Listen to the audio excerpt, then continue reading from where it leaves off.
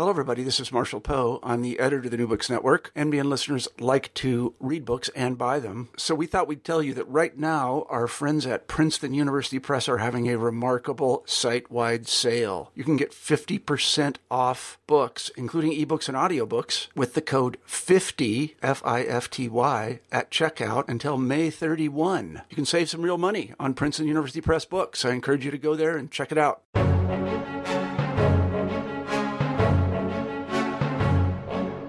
Welcome to New Books in Law. I'm Jim Vonderheit. Imagine watching an entire criminal trial for a very serious crime, murder or rape, from beginning to end, and revisiting every decision made by the prosecution, the defense, and the judge.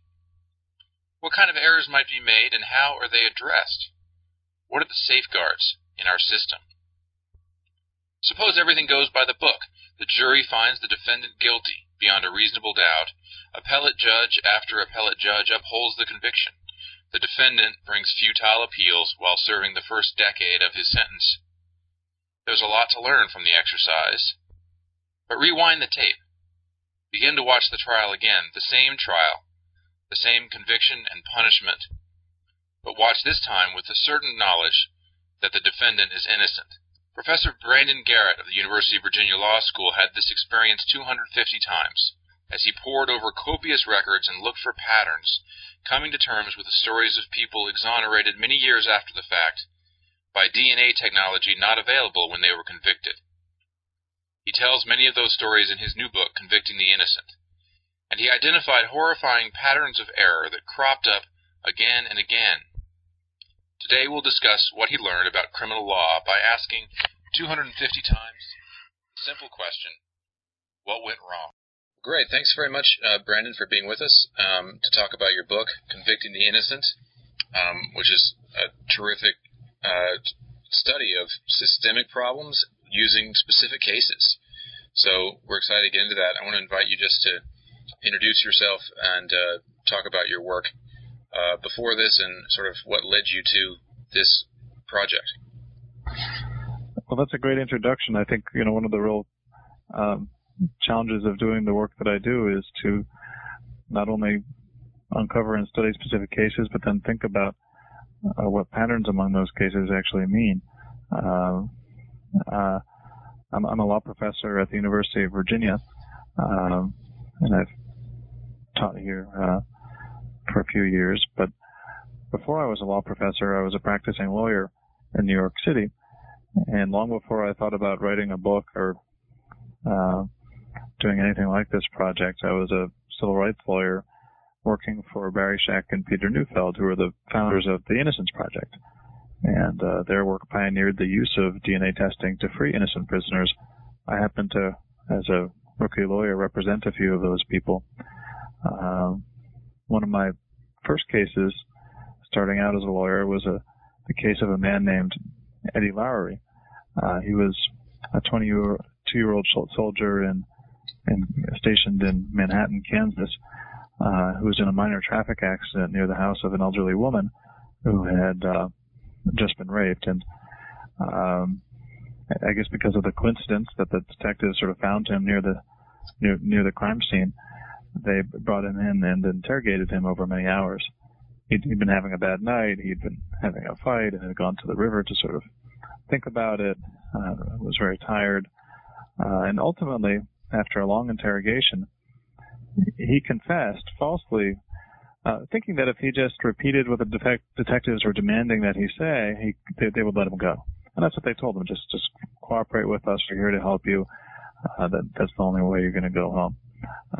He was wrong. He was arrested once he gave that confession statement, and he thought that he could sort of clear it all up later, since he was innocent after all.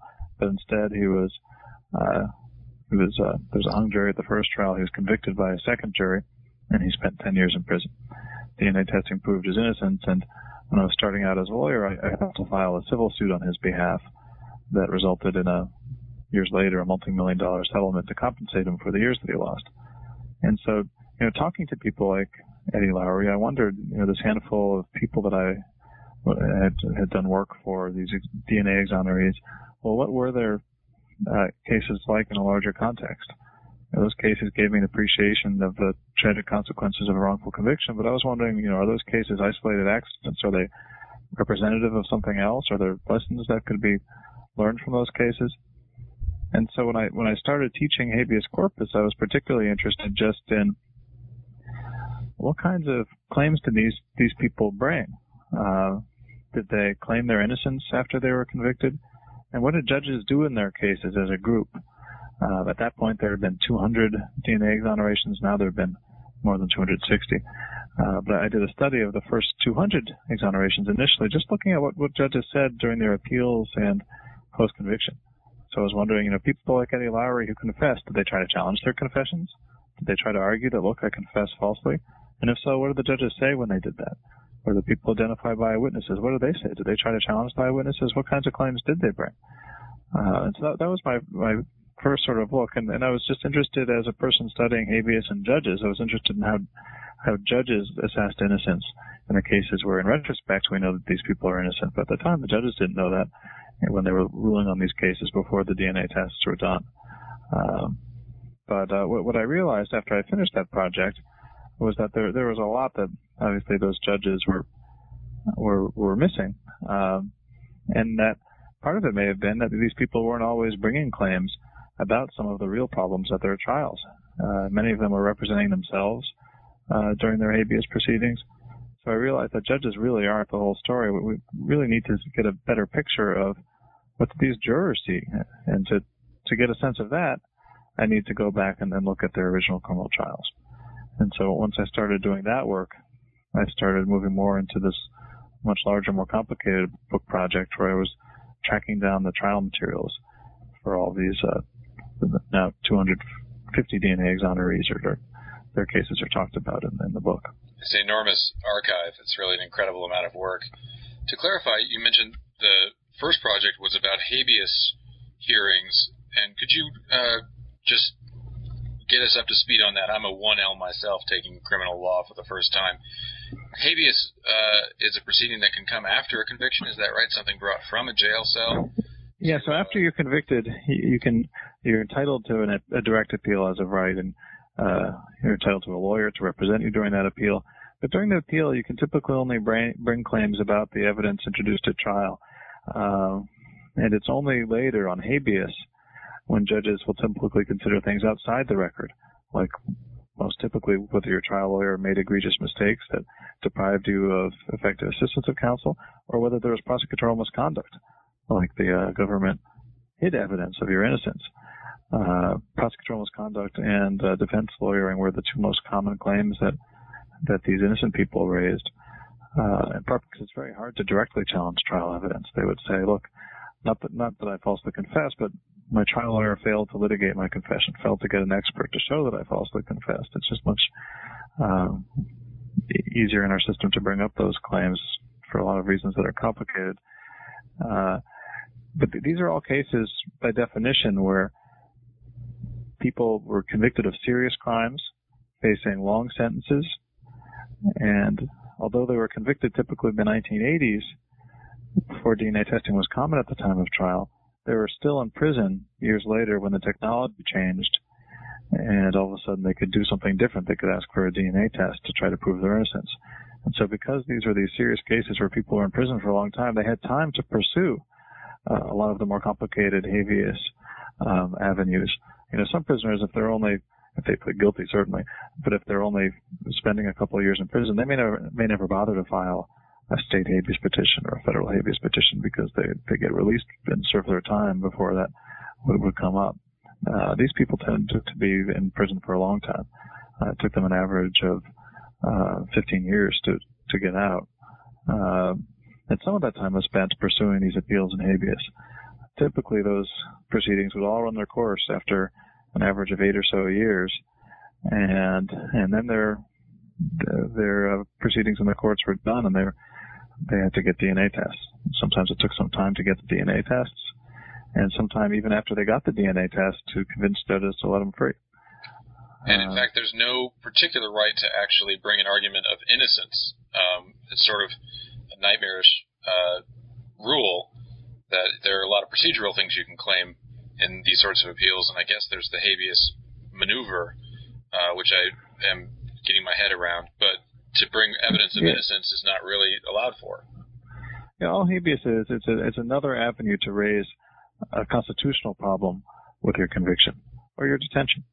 And so the idea is that I'm being held illegally under the Constitution. So it's considered a civil writ, and state judges entertain it and federal judges entertain it. But to argue that you didn't do it is out of place even in that. Well, you need to have a constitutional claim to get relief under habeas. There has to be a claim that they can grant. And so far the Supreme Court hasn't recognized a constitutional claim to not be in prison even though you're innocent. In a case called Herrera versus Collins in 1993, the Supreme Court said, well, let's just assume for the sake of argument that there would be a constitutional problem with executing an innocent person. And actually, a majority of the justices said, yeah, I think we can assume that. They didn't reach the issue in that case because there seemed to be so much damning evidence of the particular person's guilt, so they didn't reach it there. But they've had opportunities since then to reach the issue and say, look, of course, it's a serious constitutional problem to execute the innocent. It's a serious constitutional problem to imprison the innocent. They've had chances to revisit this, and they continue to just assume that such a right might exist for the sake of argument. And so you have this constitutional claim which is sort of hanging out there, ghost-like, for the sake of argument. Courts consider claims. People bring innocence claims. But the Supreme Court has never articulated whether this claim really exists, and if so, what you have to show to get relief under it. So actually some of these DNA exonerees who were later shown to be innocent brought claims of innocence, Herrera versus Collins type claims. They were all denied relief for the understandable reason that lower courts are afraid to grant relief on a claim that the Supreme Court won't recognize. So we have a really odd regime where courts feel really free to deny relief to people citing to their apparent guilt. And that happened all the time in these exonerees cases. We know they're innocent now, but at the time courts cited to their overwhelming evidence of guilt. So, they focus on innocence and guilt a lot by way of denying relief to people, labeling them as guilty. But if someone actually has new evidence of innocence, it's very hard to raise that under the U.S. Constitution. Now, that's not true so much anymore in the states. In reaction to these cases, almost all of the states have passed new avenues to bring up innocence during state habeas. And one reason may be that the Supreme Court hasn't budged. And so the pressure really falls on the states which confront these wrongful convictions in the first instance. And so all states but two now have new avenues to get DNA testing post-conviction. It used to be that you couldn't ask for new evidence of innocence or develop it after short statute of limitations expired. And they also have avenues for, getting your conviction reversed if those DNA tests or in most states other evidence as well convincingly shows your innocence. So that's been a real change. When the Supreme Court first said, look, we're not going to reach this issue of whether there's an innocence claim, one of the reasons they cited was that finality is important in the law. You can't just reopen cases for years and years and years. Over time, evidence becomes less accurate and people's memories fade. Well, DNA doesn't become less accurate over time. People's memories may fade, but the DNA test that we can do now may be much more probative of guilt or innocence in certain cases, at least, than anything that was developed at the trial. And so states no longer have these rules of finality across the board. Almost every single state has relaxed those rules to create a new window and a new avenue for litigating innocence. So that's been one of many, really important changes in the law that's really come about because of these people, these 250 cases spread around the country. It may not seem like a large number of cases given the millions in our prisons, but these are unusual cases, serious cases, and DNA came in from the outside to prove their innocence. Our system has had to respond. And it's sort of a magic sample, this data set that you've got by virtue of this moment in the history of technology. There's a lot of folks who were convicted under science that didn't work, or before the science was good enough to exonerate them definitively. And it's a really large set that maybe is a one-time shot that there'll be a chance to look at definitely innocent people and see how they were convicted anyway. And that really opens up questions about the whole system and how wrongful convictions happen. Well, actually, even just focusing on the science, it was the forensics that really drew me into this book project. So after I did that study, just of the claims that they brought on appeal and post-conviction, I was contacted by the National Academy of the Sciences, which had formed a committee to examine problems with forensics in the U.S. outside of DNA. And there were concerns that the non-DNA methods that forensic scientists use are unreliable or invalid, don't have adequate research to support them. And also larger issues about just how well these crime labs are run. Do they have adequate quality control? And so they said, look, one of the many issues that we're interested in is what role wrongful convictions, what role forensics played in wrongful convictions. And I said, look, all I've done is look at the claims these people raised on appeal.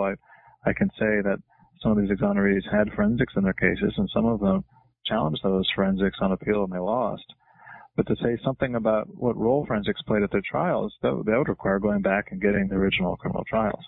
And then they sort of said, well, yes, that's what we'd like you to do. That would be very helpful. There you go. And I thought, oh, well, that'll be a lot of work. But I ended up, I called Peter Neufeld, who I had worked for and who I figured might have some insight into how one would go about this, since the Innocence Project represented a lot of these people. And he said, look, this is really important.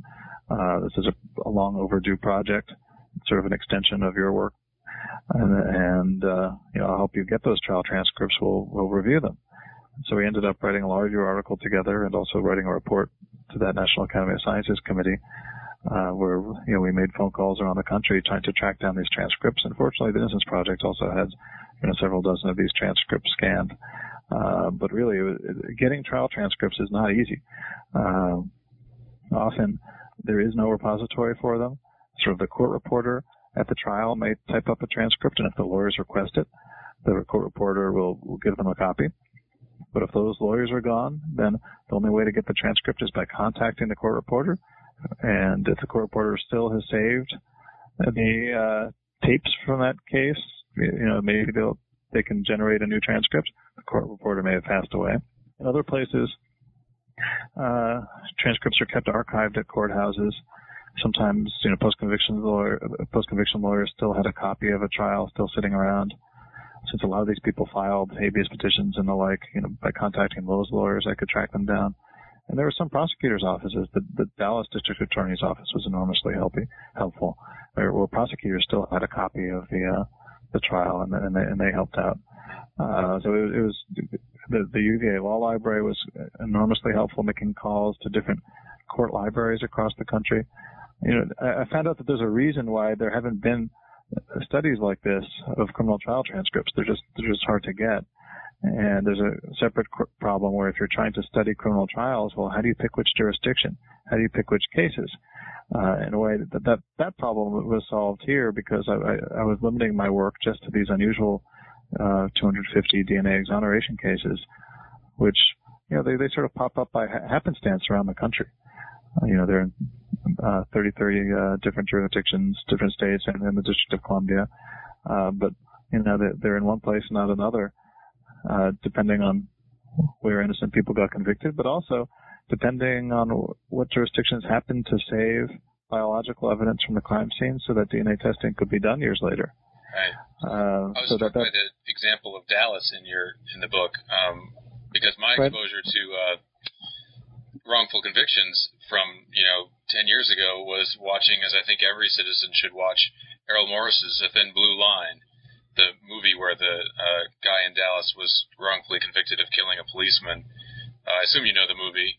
I wonder if there's any connection between that incident where a movie ended up getting the guy off of death row and Dallas deciding to keep more records in the wake of that over the next 10 years. No, it was all accidental. Okay. Dallas and Houston are both large cities in Texas. They both were known for having long-serving, aggressive prosecutors, district attorneys during that time period. But in Harris County, the police had their own crime lab, and when their warehouse got full, they would start destroying the old stuff. And so there haven't been that many DNA exonerations there, even though there was sort of a collapse of their crime lab because of scandals involving shoddy treatment and false analysis and the like. Is it Dallas? That's in Houston. That's Houston. Dallas hasn't had the same problems with their crime lab. They had an independent crime lab. They didn't have the money for their own. And the independent crime lab just happened to have a bigger warehouse space, and so they saved everything. And so you have, a few, almost 30 DNA exonerations in Dallas, and just a handful in Houston. And there may not be much difference in terms of the quality of criminal justice. It just may be the happenstance that so much DNA evidence was saved in Dallas.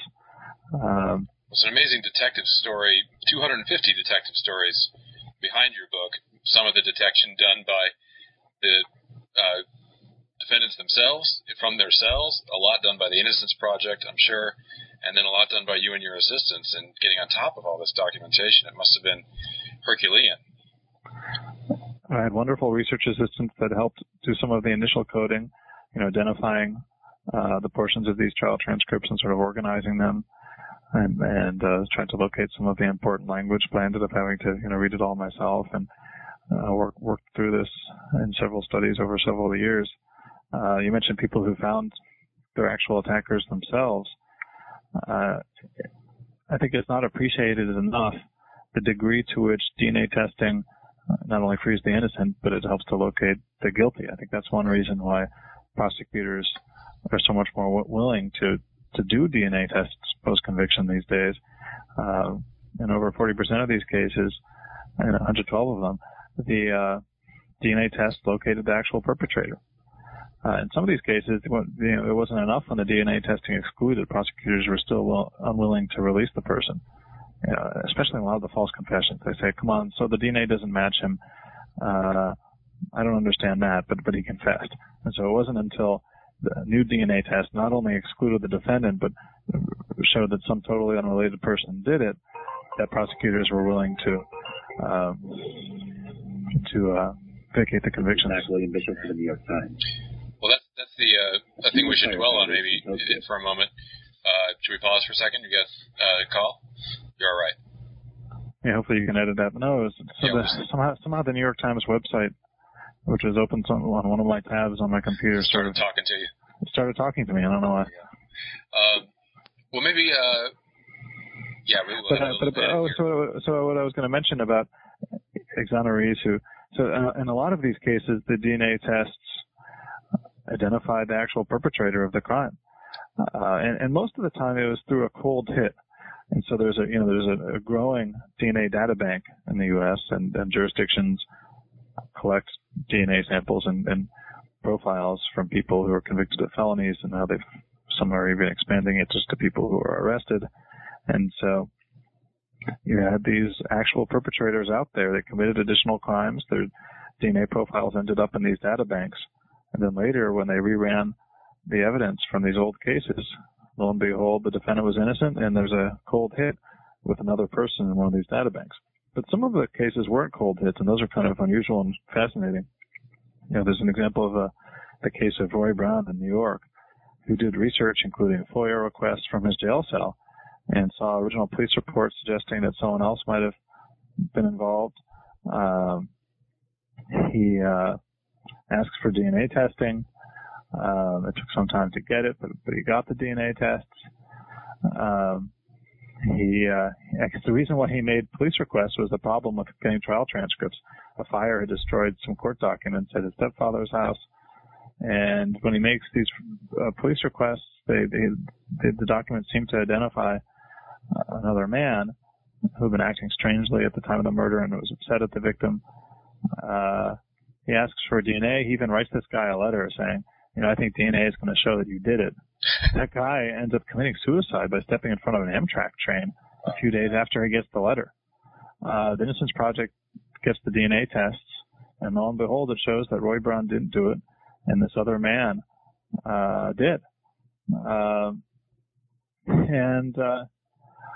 What's particularly telling about that case is not just that incredible story, but there's a comment that Roy Brown made saying, junk science sent me to prison, and real science set me free. And so, there's a complicated role that science played in these cases. Those DNA tests, saved Roy Brown. He'd spent 15 years in prison. But the reason why he was originally convicted had to do with forensics.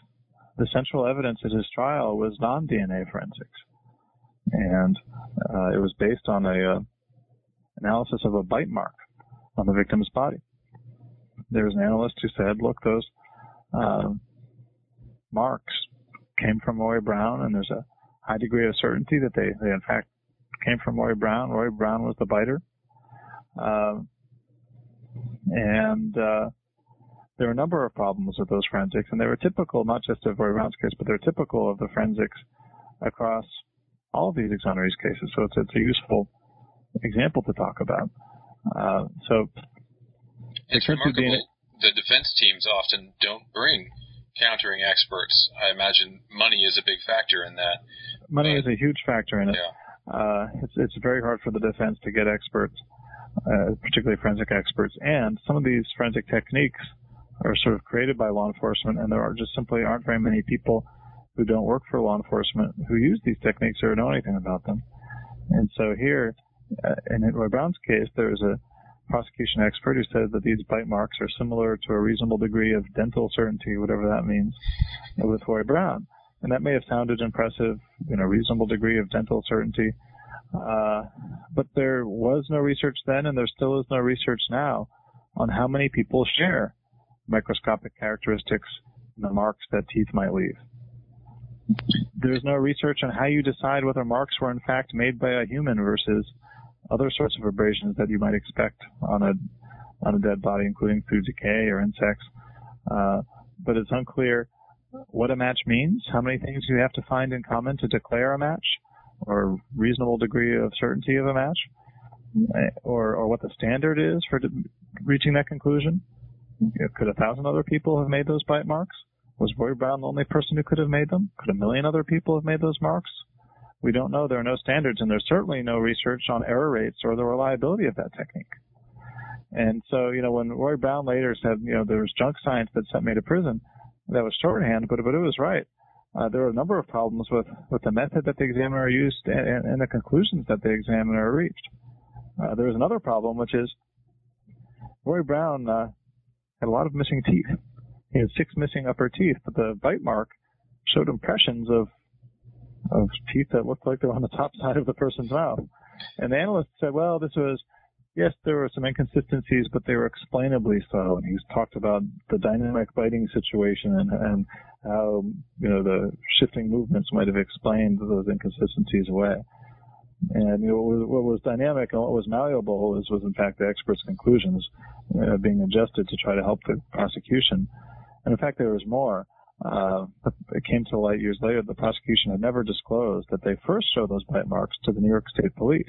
And they looked at those bite marks and said, no, they were absolutely inconsistent with Roy Brown's teeth. Come on, he's missing 6 teeth. It's not rocket science. If the teeth are missing, that seems like a pretty clear indication that it's not possible. Incredible. The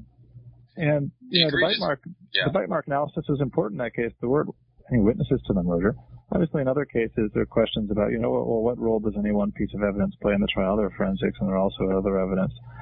But the forensics in his case were really typical in that there's a whole family of techniques that rely on these kinds of subjective comparisons. Now, there may be a lot of detailed information in a bite mark or a fingerprint or in a hair, and there's certainly valuable information, particularly if you see something different like 6 missing teeth, then you can exclude someone with great certainty.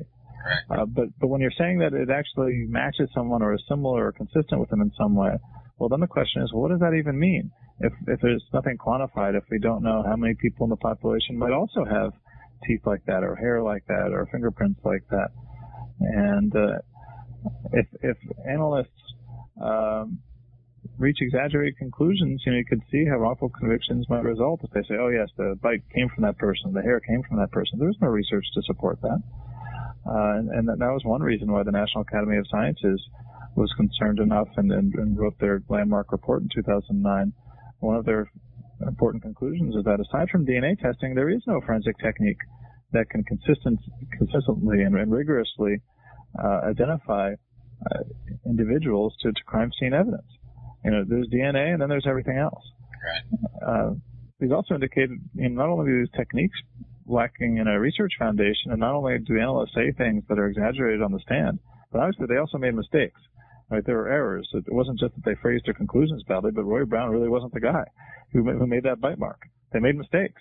And so that calls into question just the reliability of this kind of subjective analysis that they're doing. And these weren't just a few bad apple analysts. These were dozens and dozens of analysts all around the country, some of them supervisors of crime laboratories. And unfortunately, in most cases, there haven't been audits into those crime laboratories. And so, in my book, I tell story after story of different types of forensic techniques gone wrong in these cases. Most troubling to me, really, actually, are not cases like bite mark, where I think we can sort of intuitively see that, come on, how much information comes from a bite mark where it's just a few of the front teeth that leave the bite. It's very different than a pristine mold that you leave in a dentist's office of your entire teeth. But a lot of the cases actually involved ABO blood typing. And that was valid. But we know how many people have type A blood or type AB blood, and how many people secrete their blood type in their body fluids, right? That was a sound technique, and the tests were, done using equipment in the laboratory. And yet, in case after case after case, you had forensic analysts exaggerating ABO blood typing evidence. Even though the rules were clear, the science was clear, the evidence would most often be totally inconclusive because they didn't observe anything different than the victim's blood type. And yet they would claim, the defendant is part of, 40% of the population, 20%, 5% of the population that could have done this. When that just wasn't true. They gave the wrong statistics. And so from my perspective, that's even more frightening, where you have a sound technique, but yet no one is stepping in to stop analysts when they cross the line and give the wrong statistics at trial. How's the jury supposed to understand this? That evidence seems powerful. The defense lawyers clearly didn't understand what was going on. They didn't have their own experts. And in the few cases where they did raise it, judges sort of said, that's, for the jury to evaluate. And so, there's a real problem here, really, which I think goes to the responsibility of the scientists to present their data accurately, but also to judges as gatekeepers to supervise this expert evidence. And those are problems that we have in our crime labs today. All of those techniques are still in wide use. DNA testing can't be done in most cases. And so, that's one area where what happens to these innocent people, these unusual people who could benefit from DNA testing, suggests something that's a much broader problem because, these forensic analysts didn't know that these guys are innocent. Hopefully, in the vast majority of the cases, they weren't trying to frame an innocent person. They were doing the same thing they did every time. But unfortunately, the same thing they did every time included use of unreliable techniques, exaggerated conclusions, shaping their testimony to help the prosecution. I find it really terrifying. Right, and you've skirted close a couple times to that. What in some ways is morally the biggest topic, the prosecutorial misconduct, the forensic analyst misconduct, the question of bad faith arose in my head as I read quite a lot, just to see how very wrong some of these claims are. I wonder how often that struck you as the only explanation of an analyst's testimony or of mistakes so egregious. Do you think that there's a slippery slope where analysts are careless and that leads to things that favor the prosecution, or do you think there's some bad faith in some cases where people are really, misrepresenting things on purpose? Well, there certainly are examples of cases, quite a few, like in Ori Brown's, where evidence of innocence, the forensic evidence of innocence, was concealed from the defense by the prosecution. But I think there's a larger problem, which is that these analysts, whether consciously or not, were shaping their conclusions in a way that helped the prosecution. And one reason they may do that is really just has to do with cognitive bias that we all have in our jobs. We all try to make facts that we don't understand fit with facts that we do understand. And one protection that isn't in place in these labs is that they're not independent from law enforcement. These people work for law enforcement typically. But even in labs that are financially independent, they get a lot of information about these cases from prosecutors that is totally unrelated to the analysis that they're doing. And so, they may need to know this is a murder case and this is a mark that was found on the victim's body. These are hairs found in the victim's hand. That may be important for them to have context in order to analyze the evidence. They don't need to be told, look, there are no eyewitnesses here. These hairs are all we have. This is crucial. We got to get this guy. He has a record as long as my arm. He's going to kill again if we don't get some results here. All right. I mean, there were even cases where analysts said, look, I think we should do some DNA testing here. The serology is interesting and raises some questions. And prosecutors said, no, he confessed, don't do the tests. And so you had analysts not doing analysis, which they thought would shed light on the truth, because prosecutors told them not to. They were only doing the tests that were requested, and they weren't trying to ascertain the truth. There were a remarkable number of cases where claims are made that, the results don't match the defendant, but they could have just matched the victim's boyfriend or significant other or husband, and yet they didn't do a test to find out what the husband's type was. Right. Well, they speculated and used that speculation to try to imply that, well, these results might not really help the defendant anyway, when they could have very easily taken that step to find out the truth. Because after all, if the test results excluded both the husband and the defendant, then maybe there's a problem. Maybe there's an unknown person out there who is the real culprit. And they in case after case among these honorees trials, they just didn't do it. In your last chapter, you sort of call for more accountability on some of these things, whether for analysts or maybe even, maybe not, for prosecutors who get carried away in such a way to dismiss things like that and not follow trails that might disrupt their case and lead to the truth. Well, again, it's hard in retrospect to know what trails might have led to the truth because those trails weren't followed, and years later, those trails run cold. But certainly in some of these cases, there was evidence pointing to the people who DNA testing showed was the culprit, and those trails weren't followed. And so there's certainly just amazing examples of actual perpetrators, staring these prosecutors right in the face. And the system doesn't punish wrongness very well in terms of the professionals who make mistakes that large. There's nothing in the system that seems to call them to account. No, and part of the problem is that these wrongful convictions take years to come to light. Sure. Many of the people responsible may have moved on to other jobs and the like. It's very, very hard to bring a civil rights suit, in part because of a number of Supreme Court rulings that have developed immunity doctrines. Prosecutors are absolutely immune for everything they do that's sort of related to their courtroom work. If they are part of the investigation and really just acting like police, then they would still benefit from qualified immunity. But it's very, very hard to hold prosecutors accountable. And in a lot of ways, they're the ones with the most power. They're the gatekeepers. They're the ones responsible for making sure that the evidence that the police gather makes its way to the courtroom and makes its way to the defense. And yet, they're almost entirely not accountable. To be fair, on the flip side, the defense lawyers are also not held particularly accountable. It's very hard to show that they were unconstitutionally inadequate. There have been a few lawsuits filed in the wake of these exonerations saying that, look, the government is responsible not because of prosecutorial misconduct, but the government didn't adequately train or fund defense lawyers.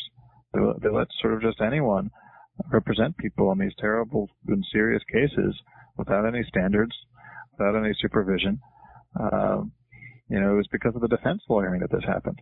And those suits have tended not to go forward, although, some jurisdictions have done reforms of their public defender systems in response to these cases. And so, there are problems with lawyering on both sides of the equation.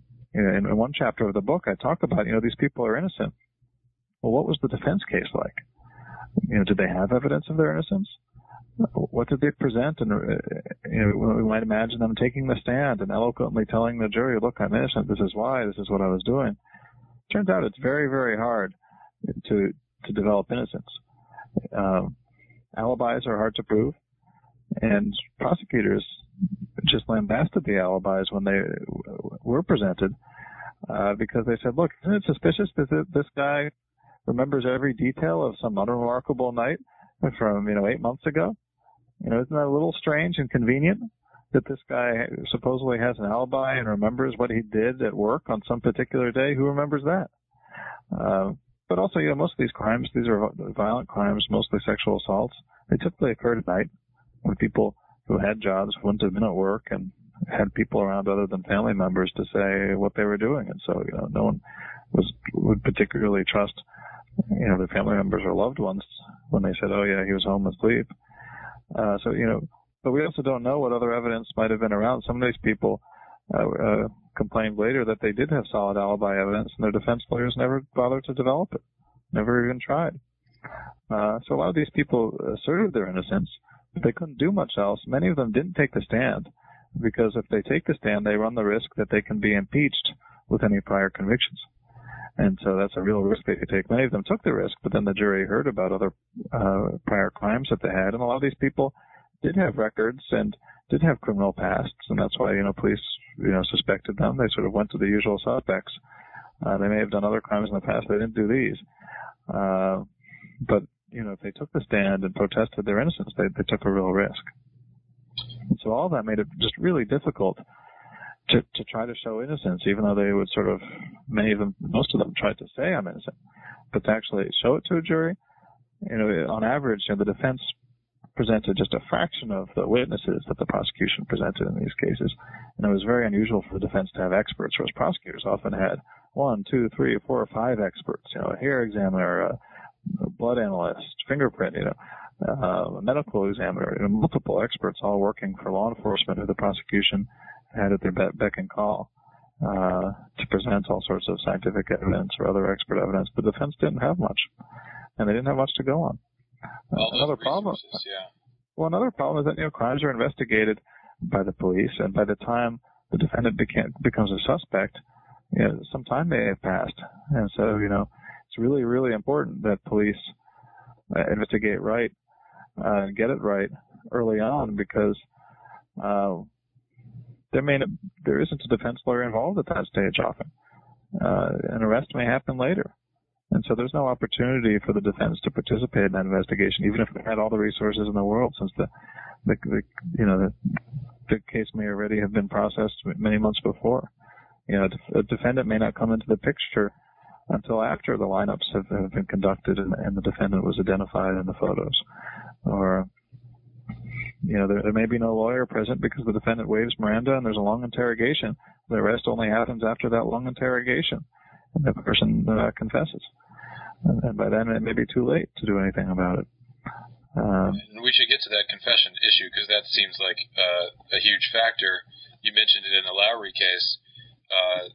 These juries often are won over to convict, despite all these safeguards that are supposed to be built in to counter the advantages of prosecutorial resources. The prosecution has all the advantages you've been naming, and the defendant has presumption of not guilt and the reasonable doubt standard.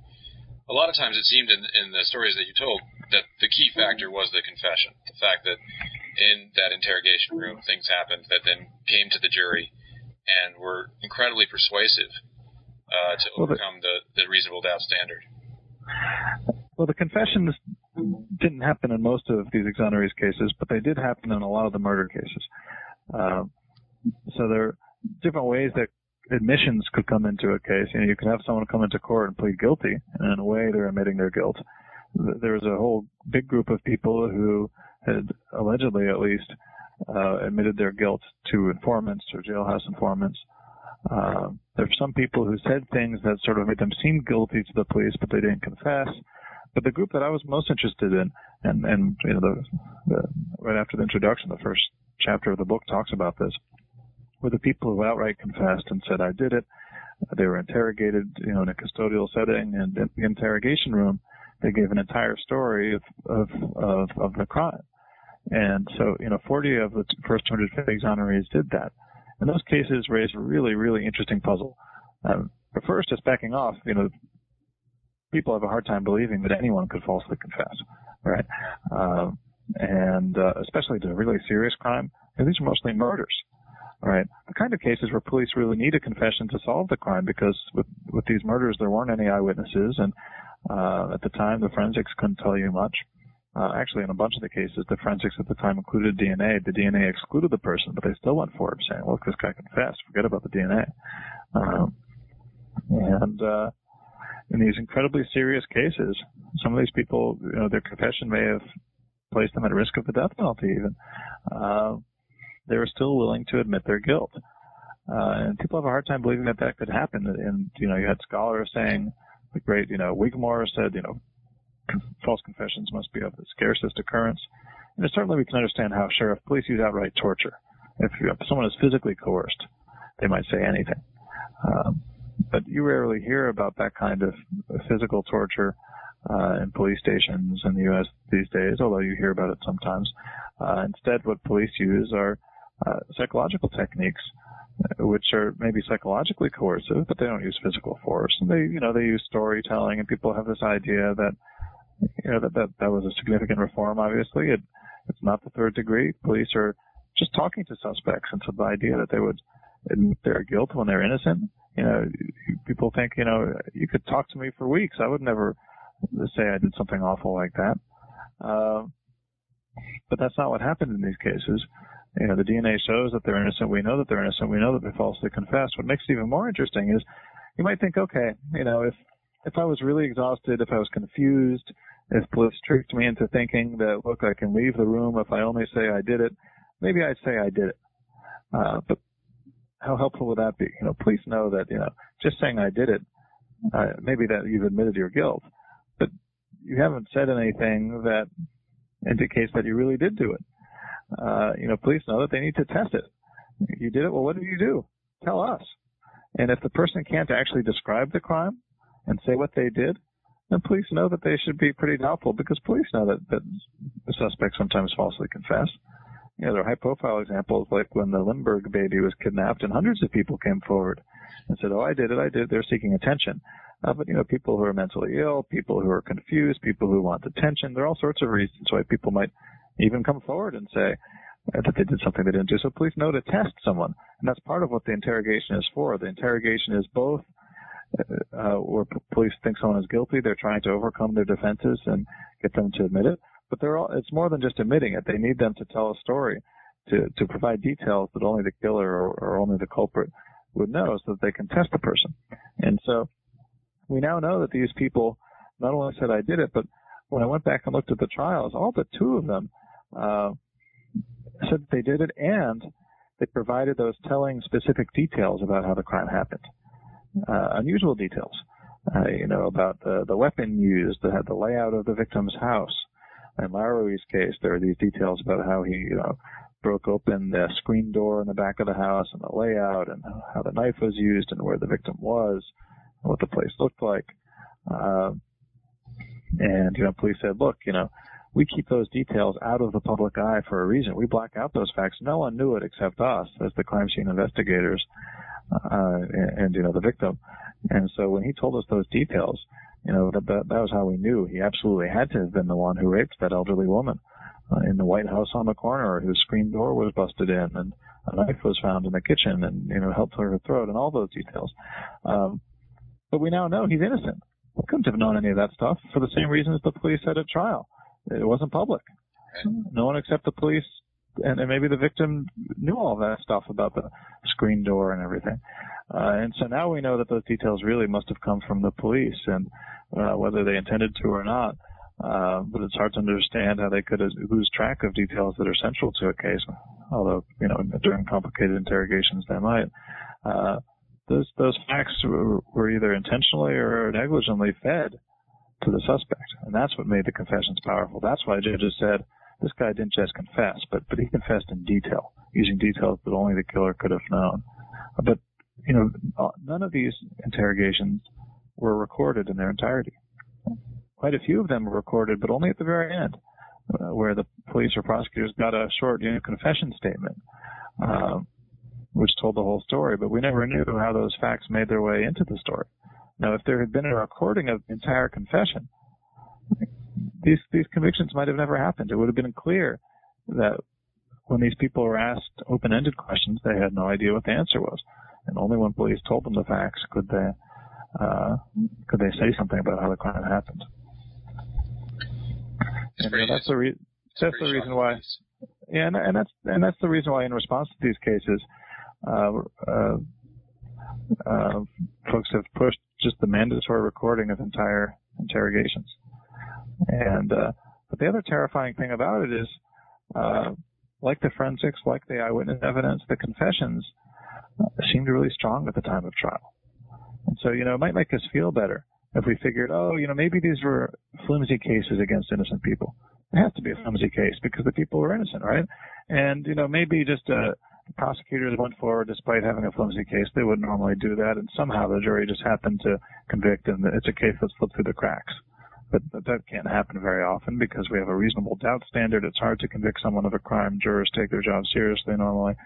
But no. You can see how jurors taking their jobs very seriously, and prosecutors taking their jobs seriously, and judges too, would all have thought, these are open and shut cases. There's overwhelming evidence of guilt here. The guy didn't just confess, he confessed in detail, right? And so I think that should bother us even more about, how secure we can be in the accuracy of criminal judgments where you have cases that seemed really strong and turned out to have been deeply flawed.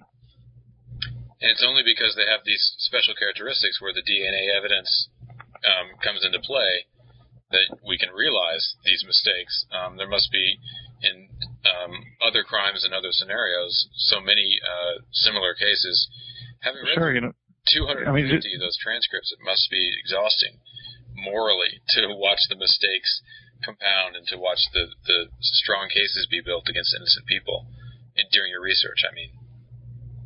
Just to even take the confessions, those mostly happen in murder cases. In most murder cases, there isn't a rape, there is no biological evidence that you can link with the attacker.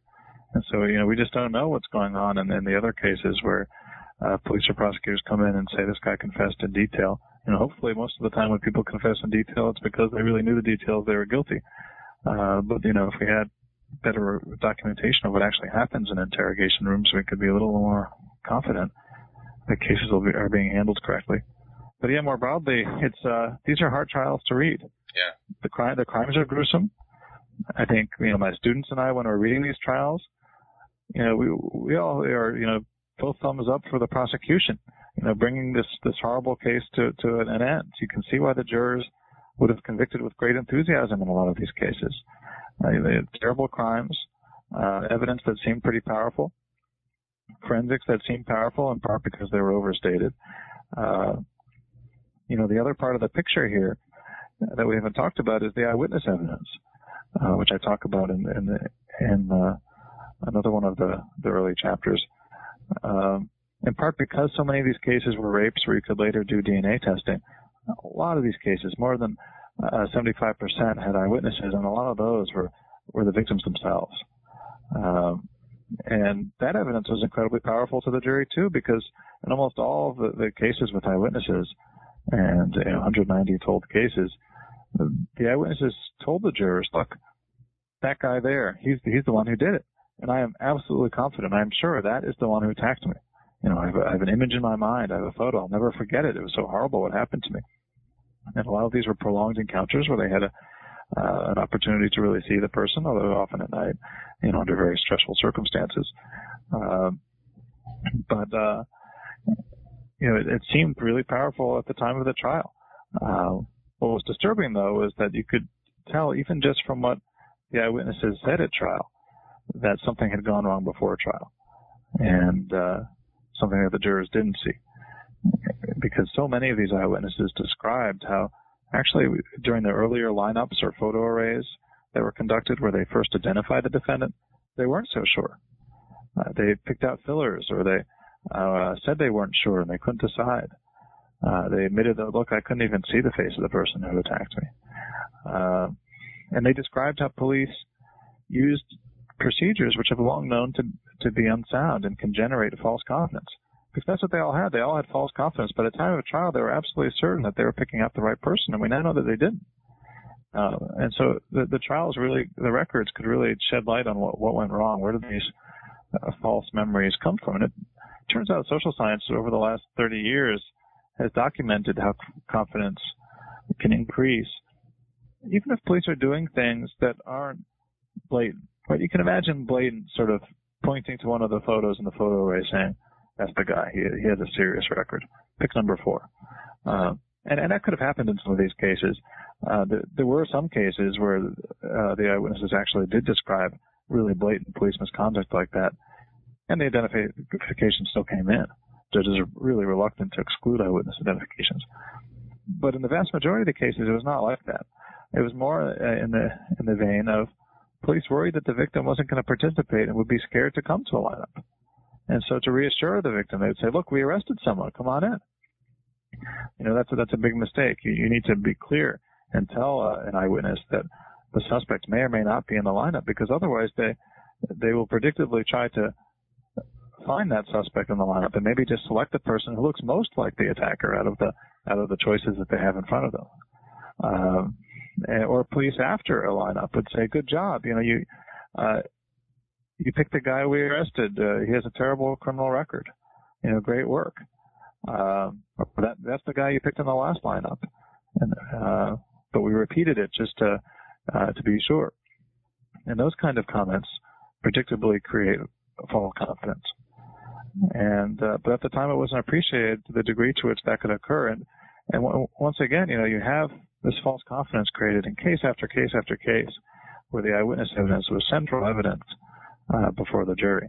The jurors may not have understood all the forensics, but this eyewitness testimony was really vivid, where you have the victim describing this terrible, terrible encounter, and then at the end of that harrowing story, pointing to the defendant and saying, that's absolutely the one. But there's a simple way to avoid a lot of these problems, and that is just to simply have the person doing the lineup be someone who doesn't know who the suspect is. And that way, it's impossible for them to give any cues. And if you tell the eyewitness, look, I'm the detective running this lineup, I have no idea who the suspect is, then you won't have the problem which also comes up in studies a lot, where you can have the eyewitness perceiving cues and looking for reassurance, and when none were intended. And so that's what they call these double blind. You need the person doing the lineup to be blind to who the suspect is, and double in the sense that the eyewitness has to know that the administrator doesn't know who the suspect is. It's the simplest thing to do in the world, even for small departments that don't have a lot of extra detectives to go around. All they have to do is put the photos, because physical lineups really aren't used very much these days. They tend to be photo arrays. They just have to put them in separate folders and shuffle them. And then the eyewitness can open up the folders, and the detective can't see over the folder and see which photo the person is looking at any given time. And so all they need is some manila folders to make the lineup double blind. The other important thing is to document how certain they are, because you have a lot of these eyewitnesses describing at trial how they earlier had been uncertain. But by the time of trial, they're absolutely confident. So it's really, really important to document exactly what their certainty is at the time when their memory is most reliable, and that's at the time when they first identify someone. And what's terrifying is that, we know about these 250, now 260 and counting cases where DNA testing has proved innocence. But eyewitness identifications generally, using the same flawed procedures, are used in tens and tens of thousands of cases all across the country. And many police departments still don't even have written procedures at all on how to do a lineup or an eyewitness identification procedure. Just no procedures at all. Police have detailed procedures about all sorts of different things, from use of force to chain of custody and seizure of evidence, searches, and yet no rules at all on something as important as eyewitness evidence, which can be crucial in so many criminal cases. That's starting to change, and more states are passing statutes to require that best practices be used, but it's changing really slowly considering how long we've known that this is a serious problem. Right. We like to think that we get better at things like this as a society, and that the problems are smaller than they used to be. When you think about To Kill a Mockingbird or other wrongful convictions, certain things maybe are no longer factors. But your book is named, in a way, in honor of a previous book 80 years ago, or a similar span. There was a book called Convicting the Innocent that was about the same issue. How different are these issues that we now have? How much progress have we made since that book? So Edwin Borchardt wrote a book called Convicting the Innocent. He was a Yale professor. I have a copy of his book in my office from our UVA library, which he signed, and so I may never want to give it back to the library. And because it's kind of special having that autographed copy sitting here on my shelves. But he was the first to say, look, maybe we can locate examples of wrongful convictions and say something about the patterns. People didn't really believe that wrongful convictions could occur, and it was hard to show that a conviction was false if you didn't have a DNA test. But even, in 1932, there were cases where it was pretty obvious, like cases where someone was convicted of a murder, but then the supposed murdered person turned up alive. There are a number of cases like that where, more towards colonial times, it was easy to lose track of people. Turns out they had just sort of left town for a while, but everyone thought that they had been murdered. And absent the body, the evidence would tend to have been somewhat weak, but people were convicted anyway, and some of them were sort of, about to be hanged, and then the victim walks into town saying what's going on.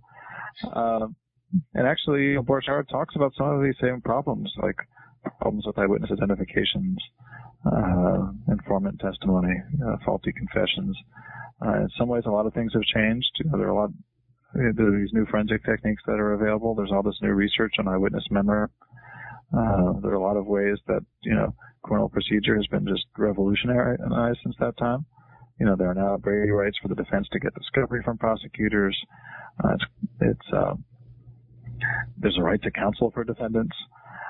There are certain rules about, if you use an informant, you have to disclose the deal to the defense. If there is a deal, right, there's a whole welter of criminal procedure rights. So a lot has changed since then, and yet the causes of these wrongful convictions look awfully a lot like what he identified way back when he wrote about his 65 cases and wrote his wonderful book Convicting the Innocent.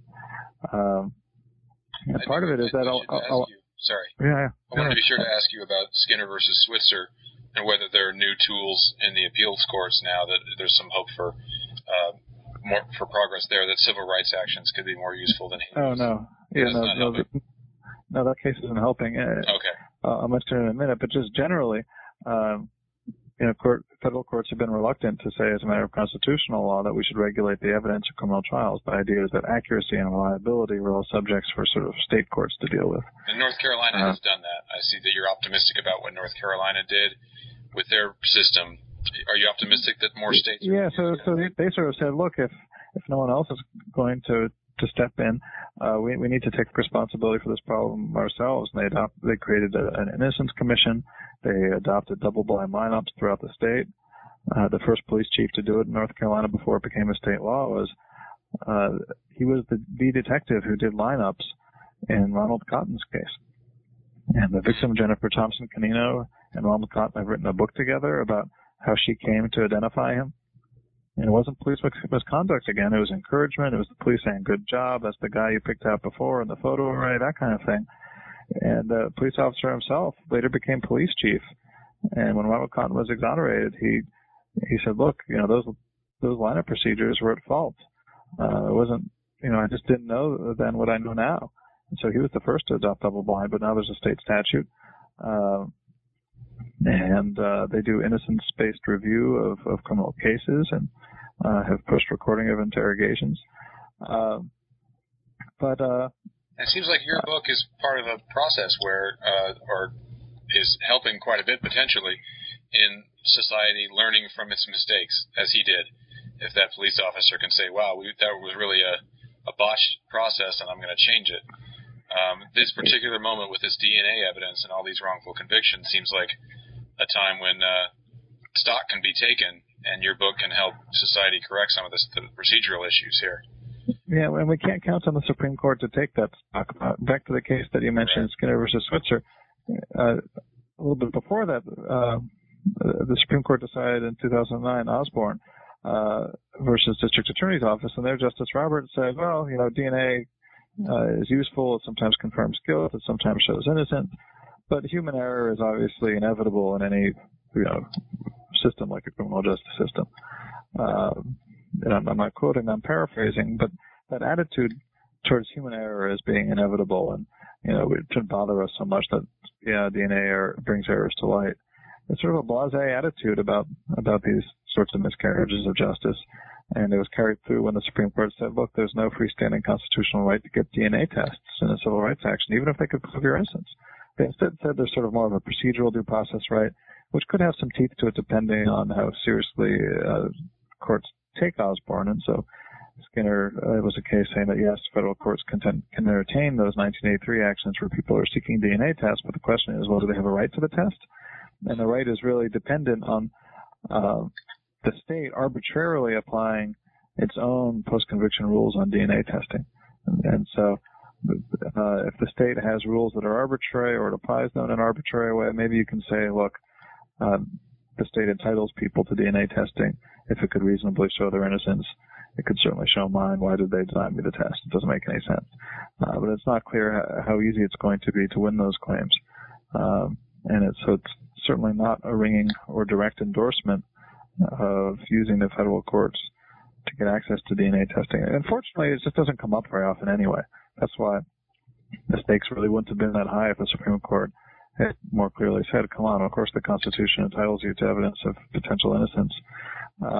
Because prosecutors tend to agree to these tests now since they know that so often those tests can lead them directly to a culprit. Dozens of these actual perpetrators committed additional crimes during the time that the innocent person was in jail.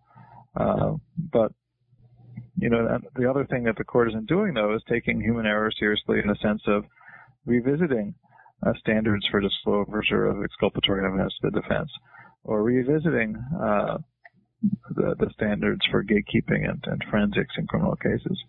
The court has never revisited the test for allowing eyewitness identifications, which is a flawed test, and it allows highly suggestive identification procedures to be used without any consequence. So it's no surprise that police haven't paid much attention to the way that lineups are constructed when courts are going to let it in anyway. They haven't revisited that since 1977. And so there's a real problem with even the few criminal procedure rules that sort of touch on accuracy of central evidence in criminal cases. And so that's left it to the states. And there has been really a criminal procedure revolution in the states as more and more states realize that this is, our problem at the local level now. It's not something that federal courts are going to do anything about. And so more states have required videotaping of interrogations. You have, over 750 police departments that do it now. And what they all realize is that these kinds of accuracy-based reforms aren't really the kind of thing that it's sort of a fairness protection for defendants, but it might let people off on technicalities if they are guilty. It's sort of a trade-off between protecting the innocent but getting the guilty. What they find is that actually accuracy helps them in both directions. So, for example, videotaping interrogations also helps them convict the guilty because people can falsely claim that, look, my interrogation was coerced and police did terrible things in the interrogation room. But if there's a record of it, they can play the tape for the judge, and it really simplifies suppression hearings. And in the same way, if a lineup is double-blind, it avoids any frivolous allegations that the police officers cued the eyewitness. They can say, look, no one was cueing anyone. This officer had no idea who the suspect was even. And so the departments that have adopted these reforms have been incredibly happy with them because it supports the integrity of their work and helps them identify the guilty. Same thing with forensics. We don't know how many cases, except in a few where we know that the guilty person was in front of these analysts, where the misuse of forensics led to an error in the other direction, and guilty people went free. But in some of these cases, you had analysts looking at the hairs or whatever it was, and they excluded people that DNA later showed were the perpetrators. And so, this lack of this lack of quality control runs in both directions. There are really good law enforcement reasons to try to figure out what these techniques can do, what they can't do, and to try to improve the quality control of laboratories. And in each of your chapters, it seems that you're tracing the ways that, with better information, the incentives can actually line up. You can get guilty people locked up and not guilty people not locked up. And that's encouraging that with the information that you're bringing to light and with the analysis that the copious analysis you've done to sort through and present succinctly and clearly and with storytelling all these examples, use can be made if only by states. Each state can take this information and do something with it. It seems that there's progress on the horizon. So that's terrific. We've taken a lot of your time. I think we should probably wrap up. Is there any piece that we have omitted or great thought about what the book is going to go on to do? It's out in April, I understand. Yeah, the book comes out officially in April, but it's already available online and on Amazon. Sure. I guess two other things I want to mention about the book. Hopefully it's not only something that people can learn from, but also just really fun to read. It's just really interesting to look back at these criminal trials, and I tell the stories of them and try to explore, how these cases went wrong. And so hopefully it's something that people just find interesting. We don't read, excerpts from real trials and see what really happened. in criminal cases that often. Very readable. I found it terrific that way as a piece after piece of storytelling. It's outstanding. What I also want to mention is that there's sort of two companions to the book. There's a research website for people really interested in particular cases or cases in their own state. And if people want to see, well, who are the people who had eyewitnesses and were wrongly convicted in New York? Or if someone wants to see, what are the cases involving bite mark testimony around the country? Were there any in my state? Or did anyone falsely confess in my state and was later exonerated by DNA testing? I have charts sort of walking through all of the cases available online off of my website at the University of Virginia School of Law. So, those kinds of appendices were way too long to include in the back of the book. I sort of give an overview of how I did the work in the appendix in the book, but then the descriptions of the cases are all available online. Now, there's something else which is maybe for the people interested in a much less technical, research-oriented view of this, and that is the Innocence Project, in collaboration with me, is going to be putting up online in early April. We don't have a date certain yet. A kind of interactive guide to the book. And I think that'll be a really interesting kind of companion, too. For some of the cases that I talk about in the book, we're going to have video interviews with the exonerees and some of the trial materials that you can sort of get walked through with images, sort of what happened in some of these cases. And there's a remarkable set of interviews with Jennifer Thompson Canino, the woman who misidentified Ronald Cotton in North Carolina, and then with the detective who was, as I mentioned, the first in North Carolina to adopt double-blind lineups in response. And so I think that website is going to be a really, really neat resource. It also describes sort of places you can go to read more about some of these problems. And so that'll be hosted by the Innocence Project on their website in just a couple of weeks. Outstanding. Well, it sounds like it's in a position to make important interventions in the conversation about this really important issue. And you've got this incredible moment in history. It really is very important work to look at these exonerations, which are 100% certain exonerations, and figure out what went wrong. So I really appreciate the book and appreciate you taking the time to talk with us today about it. Yeah, and again, these are hard cases to look at, and I say at the end of the book that we can't give these people back the years that they lost. Last year, for the first time, I gave a talk about some of my research at the Innocence Network conference, and there were a lot of these exonerees in the audience. And I was worried, here I'm talking about the details of some of these false confessions. Some of the people who falsely confessed are here in front of me, and I sort of apologized for that and said I would try to talk about it sensitively. Afterwards, I heard that actually they were grateful to have that talk about some of what happened in their actual cases, because it made them feel better to hear that it happened to other people too. But if there's one thing we can do, since we can't give them back that time, we can try to learn from what happened, right, and try to take their cases seriously and try to get a sense of whether these patterns can lead us directly to some solutions. And I think they can. But even if people disagree with particular solutions, I think it's just really important, since these cases are a unique opportunity, to think about these cases and to study them and to see what we can learn from them. It's well said. Well, thanks again very much, Professor, and appreciate your being on to talk about it. Look forward to checking out the website as well. My pleasure, and yes, I can't wait to listen to the podcast when you're done with it.